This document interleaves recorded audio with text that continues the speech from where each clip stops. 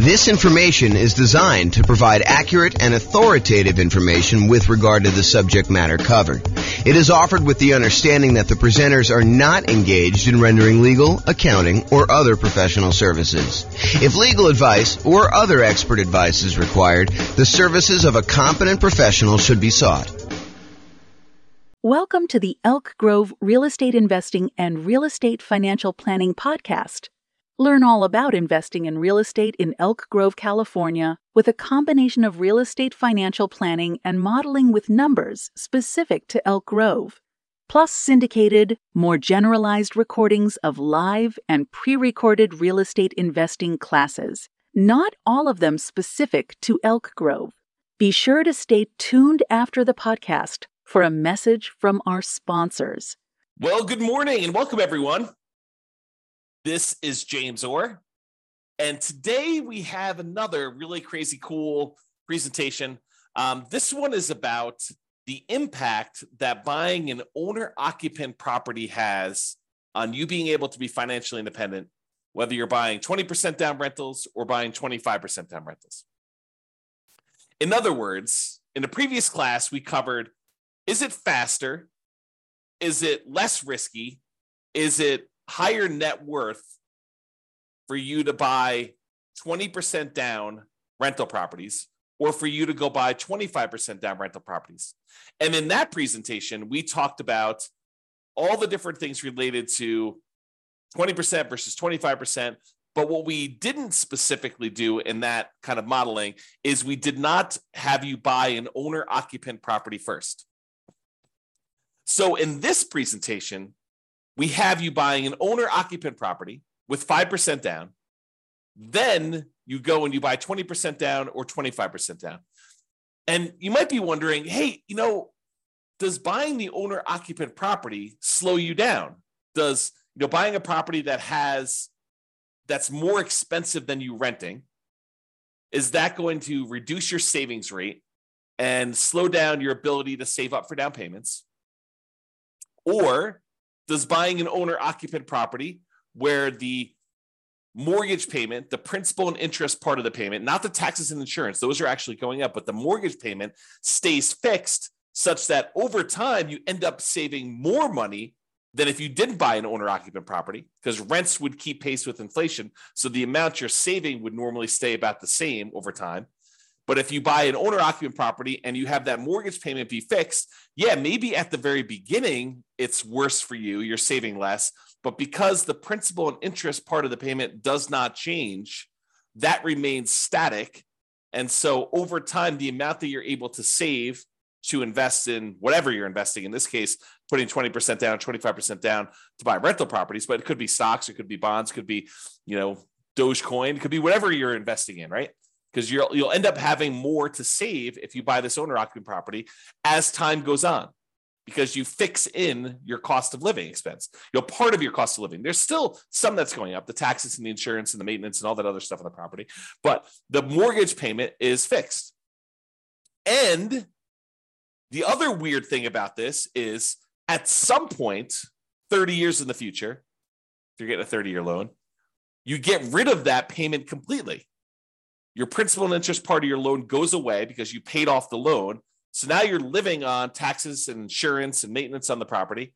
So if you thought before you paid off the property, you needed, let's say, $10,000 a month in order to be financially independent, you needed your passive income from all of your assets to produce $10,000 a month in order for you to be financially independent and cover all of your living expenses, including your housing.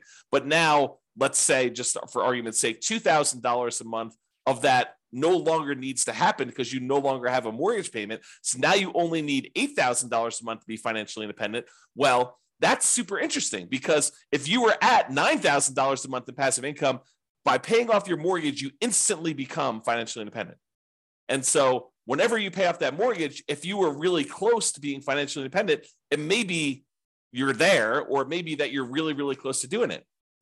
So all of these things impact whether you're going to be better off buying an owner-occupant property and putting 20% down, or buying an owner-occupant property and putting 25% down. So what we're going to do today is we're going to look at the difference between putting 20% down and buying rental properties or putting 25% down buying rental properties, but only after we bought a single owner-occupant property first. In other classes, we will compare directly head-to-head, buying an owner-occupant and then buying 20% down rentals to buying no owner-occupant and buying 20% down rentals. But today we're going to actually do, in both cases, you're buying the owner-occupant property, and now you're buying either 20% down rentals or 25% down rentals. We're going to see which one of those is going to be faster to financial independence for you, which one is going to be higher net worth for you, and which one will be less risky. So that's what the kind of presentation is about today. So hope you're as excited as I am. Let's begin. So I modeled this in order to tell you which one is better. I modeled this for over 300 US cities. And what I went in there and I basically did is I set up a scenario in our real estate financial planner software that I wrote, and it allows us to go and model if somebody were to make a certain amount of money and they're saving a certain amount of money and they're buying properties that have certain characteristics based on whatever market you're in, and how long it takes you in order to get to the point where your investments actually all the returns from all your investments exceeds your kind of living expenses that you have there. And then we'll figure out how long it takes you to do that. And then we can measure a whole bunch of different things like net worth and time to financial independence and a whole bunch of different risk measurements. And honestly, we could go and look at any of the details. It's like probably 100 different variables that we track, but we'll kind of simplify for this presentation so I don't get too far in the weeds. So I did all those analysis, and then we're summarizing all that analysis. You can and probably should drill into the individual city that you're considering doing this in so you can get more details. Okay, so here's the comparison. In both scenarios, whether you're buying 20% down or 25% down, you're buying an owner-occupant property with a 5% down payment to start with, and you're voluntarily paying private mortgage insurance. And if you remember, private mortgage insurance is an insurance that you pay in order to protect the lender because you didn't put 20% down. And we cover that in detail in a lot of other classes, so I'm not going to go into detail on that, but it is something that you are paying so that you can put less than 20% down when you buy the property. That way, if you default, the lender feels protected, and that's one of the conditions they have for you to be able to buy a property with less than 20% down. And then you are going to move into that property because you're buying an owner-occupant property to live in, and you are living in that property forever as part of our model. You are never moving out. You're never buying anything else to replace it. You're basically buying the property, moving in, living there forever. And then you buy your next property. In this case, you're going to be your rental properties when you've saved enough money for a down payment, plus closing costs, plus 6 months of reserves for both your personal expenses and the reserves on any properties that you own. And you can qualify for the loan based on a 45% debt to income ratio. So I am checking for all those things before you buy your next property. You need to have saved up either 20% down or 25% down, plus closing costs, plus 6 months of reserves for all of your personal expenses, whatever your living expenses are, and 6 months of reserves for any properties that you own. And you need to be able to have a 45% debt to income ratio, including the new property that you're purchasing. And then if all that criteria is met, then you can buy your next rental property as fast as you can. And some of them are going to be faster than others because in some markets, the cash flow is better and it actually helps you qualify faster with that debt to income ratio. And some of them, the cash flow is worse and it slows you down from being able to qualify for that 45% debt to income ratio. You need to wait until your properties actually cash flow a little bit better before you can qualify for the loan. Okay. And we're buying up to 10 properties total. One of them you're going to be living in, and up to 9 rental properties. So that's the criteria we're going to do. With the 20% down kind of situation, all those scenarios, you're saving up until you have 20% down to buy a non-owner occupant, an investment property, and you're going to put a renter in the property, and you're going to repeat that until you have 10 properties total, 9 of them are rentals. For the 25% down, very similarly, you're going to save up until you can buy 25% down, non-owner occupant properties, and you put a renter in the property, and you repeat that until you have 10 properties with 9 rentals in that situation. And realize that when you put 25% down, cash flow tends to be better. Why? Because you get a slightly better interest rate when you put more down. When you go from 20 to 25%, there's a bump, an improvement in your interest rate that you're getting from the lender. And also you're borrowing less. Instead of borrowing 80% of the property value, you're now borrowing 75% of the property value. So the monthly payment on that is lower just because you're borrowing less. So your monthly payment improves in 2 ways. Number one, it improves because you have a lower interest rate and it improves because you're borrowing less on the property.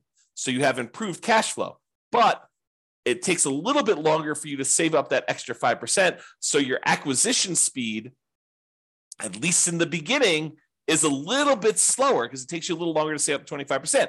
But once you start buying these 25% down rentals, the cash flow from them is a little bit better. So maybe your speed to acquire them actually speeds up later because you're actually producing more cash flow. And in a future class, this is not this class, but in a future class, I'm going to show you the comparison between buying properties with 20% down or buying properties with 25% down versus actually saving up and paying 100%, buying the properties for all cash. You may think that that's going to take forever. It's going to be so much slower than putting 20% down or putting 25% down because you're able to acquire the properties quicker and then you've got the asset growing and all this other stuff. If you go and you wait until you buy the property free and clear, it takes so much longer to do that. You may not buy a property for 15 or 20 years or whatever it is. Yes, but then once you buy the property, the cash flow on it is amazing because it's free and clear. And so that actually has a much more significant impact than I think a lot of people would think. And the speed difference between 20% down, 25% down, and buying a property free and clear is not what most people think it is. That's all I'll say for now. Realize that's coming soon. Okay. If you want to drill down and look at the charts that I'm going to present here, you can go to that URL on the screen there. I'll put it in the show notes if we're publishing this to the podcast, so you can click on it and you can see the difference between 20% and 25% down for the ones we're doing today. And by the way, a lot of the ones that I'm going to do in the future are already up. I tend to make them in advance. This is not like I make them and then present them, all on the same day. So realize that if you want to jump ahead and see some of the other comparisons we have, you can go drill down into those. You can even drill down to the individual city. All right, pause for a drink. All right, so because we're measuring how quickly people are achieving financial independence, I thought I should probably tell you what my definition of financial independence is. So financial independence is when your assets exceed the expenses you have for that particular person. So, excuse me, if someone is making whatever it is, and the amount they make varies by city, because in order for you to qualify for a house in one city might be more or less than qualifying for a house in another city. So I do take that into account. I basically set your income to be such that you can afford about a median price house in that marketplace. But then it also means that you need to overcome that higher income. You need to replace that higher income. So you're handicapped. You do make more money so you can actually buy the houses quicker, but then you're also handicapped because you need to make that much more in order to be considered financially independent. Okay, so what does that mean to be financially independent? You need to have income coming in from these 5 sources exceed your minimum expenses. Okay. Number 1 is net positive cash flow from rental properties. You take all of the income from all your rentals. Mostly it's rent, although it could be things like laundry or anything like that. If you've got multifamily, any income you have it minus all of your expenses, including your vacancy, your principal and interest on your mortgage payment, any taxes, any PMI you have, any insurance, property insurance, any maintenance, any management of the property. So you take all the income minus all the expenses, your net positive cash flow, that counts towards you being financially independent.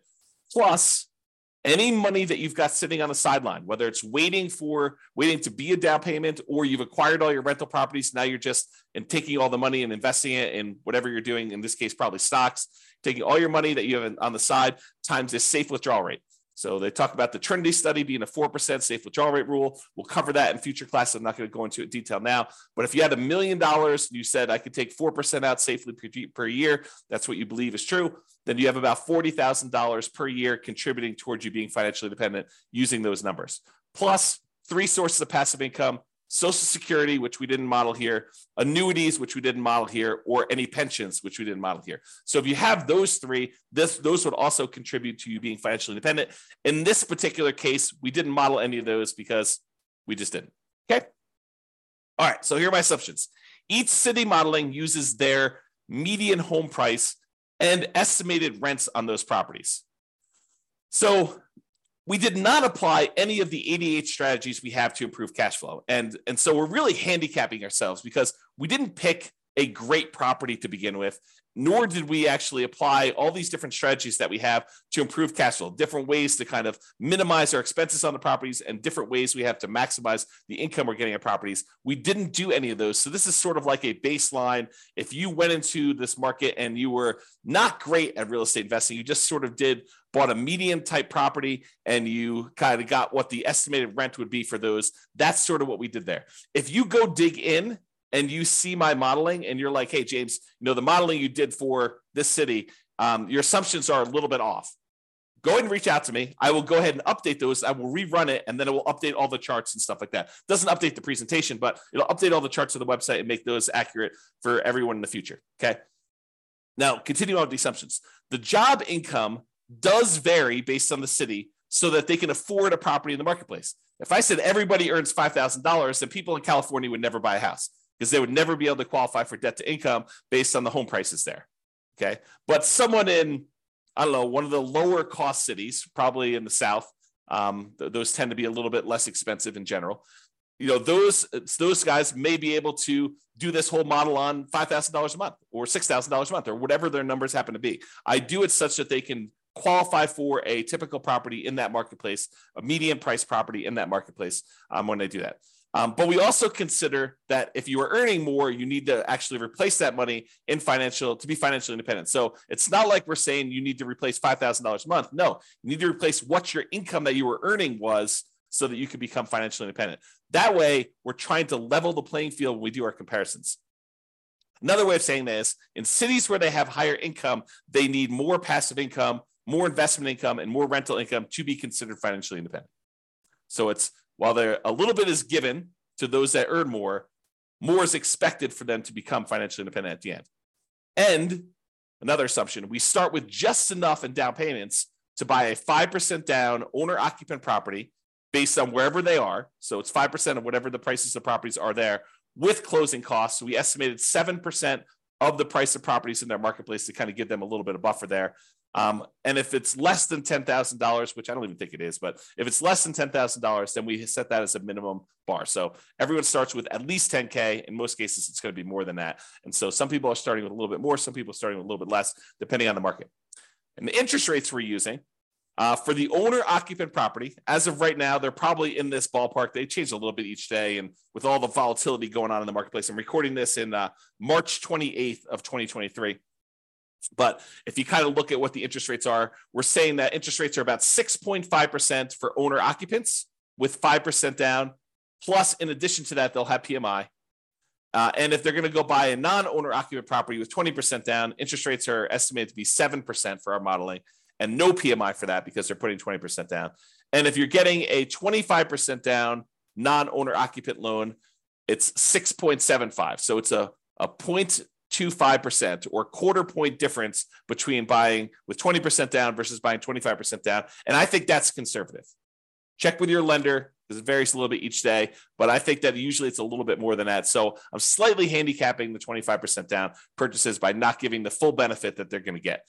And in that case, by the way, they're not paying PMI either. So with both of the non-owner occupant purchases, they're not paying PMI. Okay. And I modeled this out for 100 years. Not because I think you're going to live to be 100 years from now old, which you may very well, but because I was modeling it out for 60 years at first, which I think for some people is too short and some people it's probably too long. However, we're finding that sometimes they achieve financial independence right after we stop doing our modeling. So I did 100 years to give us a wider range of finding out when people achieve financial independence.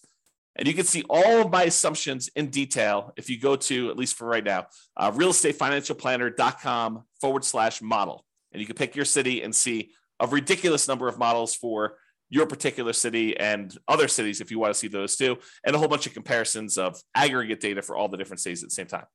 All right, so let's jump into the data. Let me take a drink. So financial independence achieved. It turns out that when you buy an owner-occupant property and then you buy 25% down investor properties, you achieve financial independence faster in 216 cities out of 305. So in other words, about 2/3 of the time, it would be faster for you in achieving financial independence in 2/3 of the cities if you put 25% down when you bought your rental properties. If you decided only to put 20% down, it would be faster in about 29 cities, about 10% of the cities. So in 10% of the cases, it was better for you to put 20% down. In 2/3 of the cases, it was better for you to put 25% down. And in 60 cities, about 20%, it didn't matter at all. It was exactly the same. Time to be financially independent. Okay.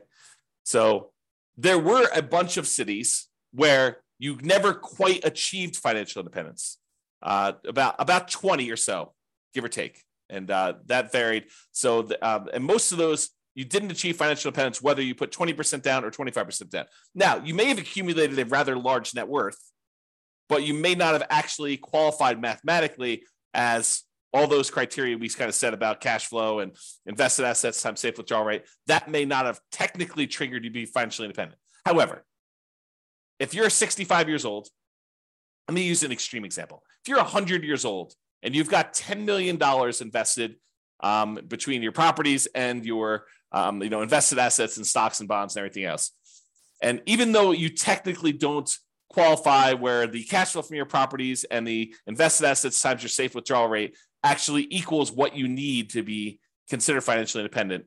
If you have $10 million and you're 100 years old, are you probably okay? Yeah, probably, because you could probably spend, if you think, hey, look, the maximum I might expect to live is to be 110. So I could spend $1 million a year and just deplete my assets so that I end up with zero. So technically you could do that. So there may be situations where you have a whole bunch of assets, millions of dollars in net worth, but you technically don't achieve financial independence in the mathematical sense, where the income coming in from the properties and the income coming in from your invested assets times safe withdrawal rate and the pensions and annuities and Social Security, those combined too. But those don't quite make you financially independent. Okay. All right. So this shows you a histogram showing you how many of the cities achieved financial independence broken out by time. And so you can see, like, let's look over here on the low end here. There are some that achieve it in, and probably in the 5 year or so range. There's about 5 cities that do that. And it doesn't matter if you put 20% down or 25% down, it's about the same number. The same thing here with this kind of up here when you're in the 8-year rule, kind of like in that general period of time. And then about 10 years, looks like there are some properties where if you put 20% down, you achieve financial independence a little faster compared to 25% down. But what I want to point out to you about this is these look relatively similar to me, except there's this big bump here right after about the 30-year point. What is happening after this 30-year point? What happens after 30 years? You pay off your owner-occupant property because you bought the property with 5% down at the very beginning. Then you started saving for your investment properties. But after 30 years after you buy your owner-occupant property, that thing gets paid off. So a whole bunch of scenarios got to the point where they were financially independent as soon as you paid off this owner-occupant home. So you can see there's a big bump in here from when people pay off their houses. Now, that's not what's doing it for everybody, but it does have a big bump there when that happens. Okay? So you can see that. All right. So what this chart is showing you, it's showing you how many months faster it was to put 25% down or to put 20% down for each individual city. Each city is its own dot. The green ones show where it was better to put 25% down by this number of months, however many months it is away from this zero line. So like this one right here is about 25 months. So it's 25 months faster for this particular city than putting 20% down. So it's about 2 years faster or so for this particular city if you put 25% versus putting 20% down. And this axis shows you how expensive the properties are in that marketplace. So there's this market right here has really, really expensive properties, and it was better for you to put 25% down by about 6 months in that particular case. And you can see how far away they are from this kind of zero line shows you how much better. So I'll make some general statements about this data. When you put 25% down, sometimes it's a lot faster. They're a lot farther away from the zero line. Sometimes they're not, and sometimes they're exactly the same. That's all the ones that are on zero. Okay. But when you look at the ones that are red, the red ones are where 20% down is faster by that many months. There are times when 20% down is faster, but not by that many months. So 25% was quickly behind it if you did that. But there are some times when you put 25% down where it made a huge difference. In this case, it's like 3 years faster for you to put 25% down. Now, if you love your job and everything is amazing and you think this is great, I'm not in a hurry to be financially independent, stop working, which is what happens, by the way, in our modeling. When someone becomes financially independent, we have them stop working. But if you're like, hey, listen, I love my job, I don't care, then does it really matter if it's 3 years faster to be financially independent? Probably not. But what if you hate your job? What if you're like, I can't wait to be done with this. I need to be financially independent. I want to spend time with my family. I want to spend time with my significant other or my kids or my grandkids. And I want time to be able to do what I want to do. Well, then 3 years may be a long time. And, what's the value of knowing that you could be 3 years faster? What kind of value does that add to you if I could show you which strategies are better versus which strategies are worse, which strategies are less risky, which strategies are going to get you there faster, which strategies are going to give you a higher net worth. So I don't know, 3 years could be life-changing. Okay. To be able to buy 3 years of your time back by just being smart about which strategy you use, I don't know, seems pretty important to me. Okay. So you can kind of see the difference there. And you can see that in general, the more expensive the properties, the better off you would be putting 25% down because there are hardly any red dots on the expensive property side. Okay. But there are lots of green dots.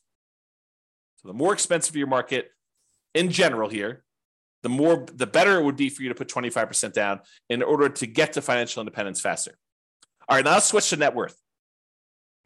So for net worth, if you put 25% down, you have a higher net worth at year 40, which is kind of our measuring point, 40 years in the future. You have a higher net worth at year 40 if you put 25% down in 151 of the 305 cities. So about half the time, you'd have a higher net worth by putting 25% down, which may be counterintuitive for a lot of you folks because you're thinking to yourself, hey, I'm putting 20% down. I'm acquiring properties a lot faster, at least at the beginning, because I'm buying the first one faster. Like, hey, if you're rushing to go buy your first 20% down property and you're like, listen, I just got to get in. I got to save up just enough. Now I'm going to buy a property right now, right away. Might be better, depending on what city you're in and the economics of your city, for you to actually wait until you save up that extra 5%. That's what this is saying. It's just the math. Okay. So in 151 cities, it's faster for you to put not faster. You have a higher net worth by putting 25% down. Now, in 138 cities, you'd have a higher net worth if you put 20% down. So a little bit more to put 25% down, a few more cities, but not a huge difference. And 16 cities, it made no difference at all. You have the same net worth regardless. Okay. Now, here's the difference in net worth. This is that chart we showed you before. So it shows you how much better or worse putting 20% or 25% down was in terms of net worth, broken out by price of properties. So how far it is away from zero is how much better it is. The green dots means that 20% down was better, had more dollars. The red dots are where 25% down was better. It had more dollars. So in some cities, by putting 20% down, you had a lot more dollars, millions of dollars more by year 40. However, in other cities, you'd be better off putting 25% down. And the reality is it's not as much better. So the ones where 25% is better, it's not by a lot more money. I mean, some of them are pretty decent, but we're not talking about millions of dollars. We're talking about, I don't know, just eyeballing it, $500,000. So in some cases, putting 20% down gives you a higher net worth, but not necessarily speed to financial independence, which they're sometimes competing goals. All right. Okay. So you can kind of see that. There was only one city where we ran out of money, where you were buying properties that had such negative cash flow that you ended up running out of money, even though we had those 6 months of reserves and 6 months of personal reserves and all those other things. And remember, we didn't apply any of the 88 strategies we have to improve cash flow. There are quite a few things that we could have done to avoid this in real life. We could have bought better properties. We could have bought properties in a market that didn't have this really ugly cash flow. Imagine you're in the market, which I'll tell you what that market is in a second. And maybe part of my assumptions, by the way, too, because I'm not an expert at all these markets. But imagine you're in this market where you have this really, really ugly cash flow. Well, you're not moving into these properties. So technically, you could go pick a slightly better market to invest and buy properties in. You didn't have to buy properties in this market. It's not like you're doing the nomad strategy where you're moving into each property, right? You're only moving into one property. But for all the other investment properties you bought, you don't have to technically invest in that same city. So we could have done that as just a really obvious solution. And there are a whole bunch of other things we could have done to improve the economics of the properties that we're buying. Okay. So in one city, we ran out of money. That city happened to be San Jose, California. And it could be that my assumptions were wrong. Like maybe my estimate of rent on the properties that we said were the median price properties were just off in San Jose. It's definitely a possibility. So if you happen to be in San Jose, please reach out to me and let's go over the assumptions that we use for San Jose and we'll correct those. And then we'll rerun it. And maybe San Jose looks amazing then. I don't know. Okay. So I'm just not familiar with that. All right. So that's all we got there. All the other ones did not run out of money in our modeling. All right. Here's a quick summary. So this shows you, there's two different slides here. One where we look at what the median was. And by median, I mean, we took all the values, let's say for net worth as an example. We lined them up from the smallest net worth to the highest net worth. Then we looked at what the middlemost one was. And we told you what the median, the middlemost number was for net worth. And so, for example, with 20% down, the median, the middlemost net worth was just about $8.9 million. But the median net worth when you put 25% down was about $9.023 million, or a little bit more, about $100,000, $116,000 difference. Not a big difference, in my opinion. It's about 1.3% different, with 25% being a little bit higher on median net worth. Now, I did median, but I also do average. Average is where you add up all of them and you divide by the number that you have, and so you get an average. Okay, and so the average net worth is about 11.9 million versus 11.8 million. Again, about $134,000 difference. Again, about 1.1%. So not a significant difference there in net worth. But in both cases, I'm sorry, in the case of median, 25% down is a little bit better. In the case of average, 20% down is a little bit better. So depending on whether you're looking at the median case or the average case, depends on which one would have been better for you, 20% or 25%. But honestly, they're only like 1% off. And that's not that big of a difference. And in addition to that, this is a net worth 40 years in the future. So it's in like inflated dollars. You think about that, right? Like think about, 40 years ago, what the cost of things were. They were a lot cheaper than they are today. And so if you look 40 years to the future, things are a lot more expensive. If you want to kind of adjust back to today's dollars, the really rough rule of thumb is about 1/3 of that value is what it would feel like in today's dollars. So it's like almost having a $3 million net worth on median, or whatever that is, $4 million on average. Okay, really rough math. Okay, so number of properties that were short on median, basically none were short because there was only that one that was. You're typically buying 10 properties in both cases, no matter which one you do. However, the time to be financially independent is about 492 months if you put 25% down versus 509 months, a little slower if you put 20% down, which means that on median, the middlemost one had about a 17-month difference. It was about 3.3% faster for you to put 25% down than for you to put 20% down. Interesting, right? And if you look at the average, putting 25% down was about 1.7% faster, a little bit less than a year, 9.2 months. All right.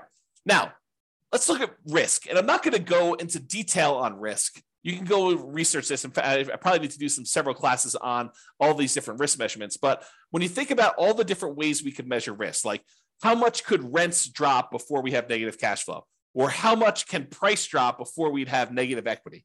Or what is our debt to income ratio? So the number that lenders tend to like to use to see how risky we are before they're willing to approve us for a loan. Or how much debt do we have to the amount of net worth we have, or how much debt do we have to how liquid we are, how much money we have sitting in cash somewhere, or how many months of reserves we have. We talk sometimes about having 6 months of reserves or 12 months of reserves. Well, sometimes you can have lots and lots of months of reserves if you have a large bank account balance, like 700 months of reserves. Okay. So if we wanted to measure all of these measures of risk, it turns out 25% down is universally better. It is better in all the different measures of risk. It's less risky to put 25% down when we look at all the median numbers over the full 100 years. Now, does that mean that it is always less risky? No, it could mean that in year 1 or year 5 or something like that, that 25% down is worse, but that over the long haul, over a very long period of time, because we measure this over the entire period that we're modeling, 25% down is less risky than putting 20% down. And that is true in most of the cases in average too. The spots where it's not true with averages is your average debt to account balance. So you have more liquidity if you put 20% down, and the number of months of reserves, which honestly is not that big of a difference. It's 0.9% difference. So, but most of the time, 25% down is less risky when we look at that. Okay. Now I told you this before.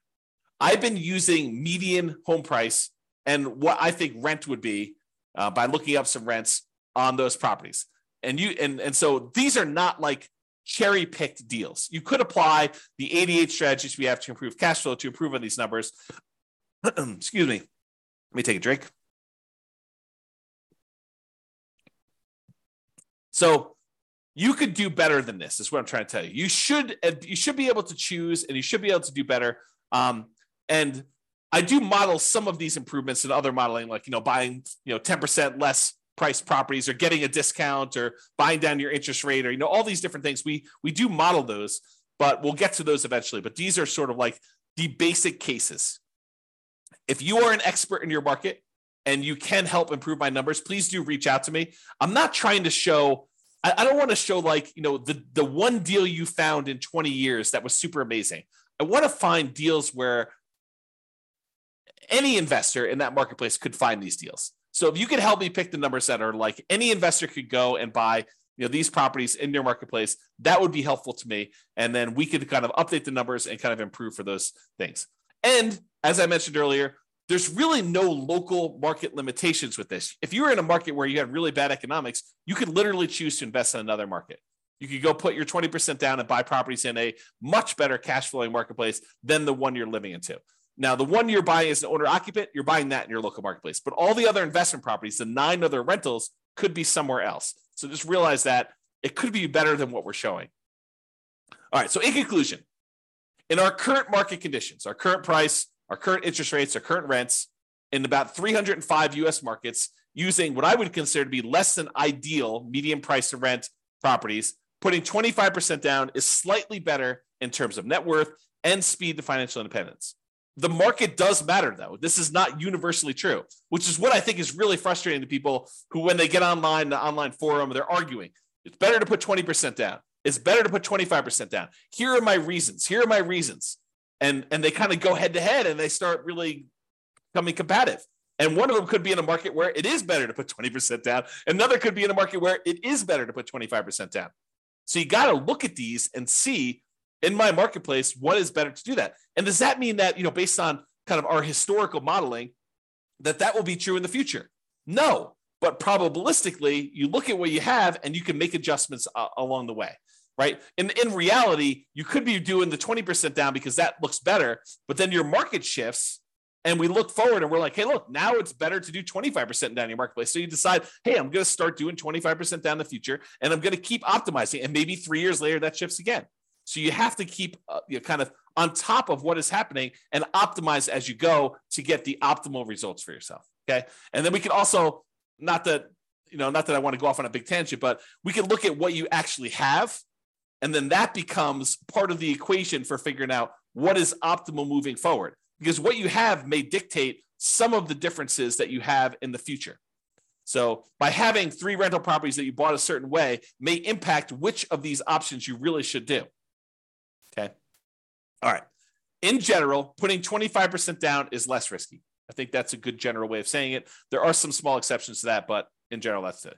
It is best, in my opinion, for you to look closer at your specific market, your specific situation, and apply as many of the 88 cash flow improving strategies as practically possible to improve on your own implementation. You can go look at realestatefinancialplanner.com/model to get some ideas of how various things impact this as well. All right, that's all I got for you. Hope you enjoyed. This has been James Orr. Have a great day. Bye-bye for now. With home prices up, mortgage interest rates up, and rents up, but not quite enough to counteract the higher prices and interest rates, cash flow on rental properties in Elk Grove is harder than ever. Book a call with the Real Estate Financial Planner to apply our proprietary 88 strategies to improve cash flow on your rentals. See the show notes for a link to schedule your call and improve your cash flow today. If you're a real estate agent, lender, or professional in Elk Grove that wants to help our real estate investor listeners, consider reaching out to learn about collaboration opportunities with this podcast. We'd love to add more value to our listeners by having you assist our investors buy, sell, and finance their real estate investments. See the show notes to schedule a call to discuss collaboration opportunities.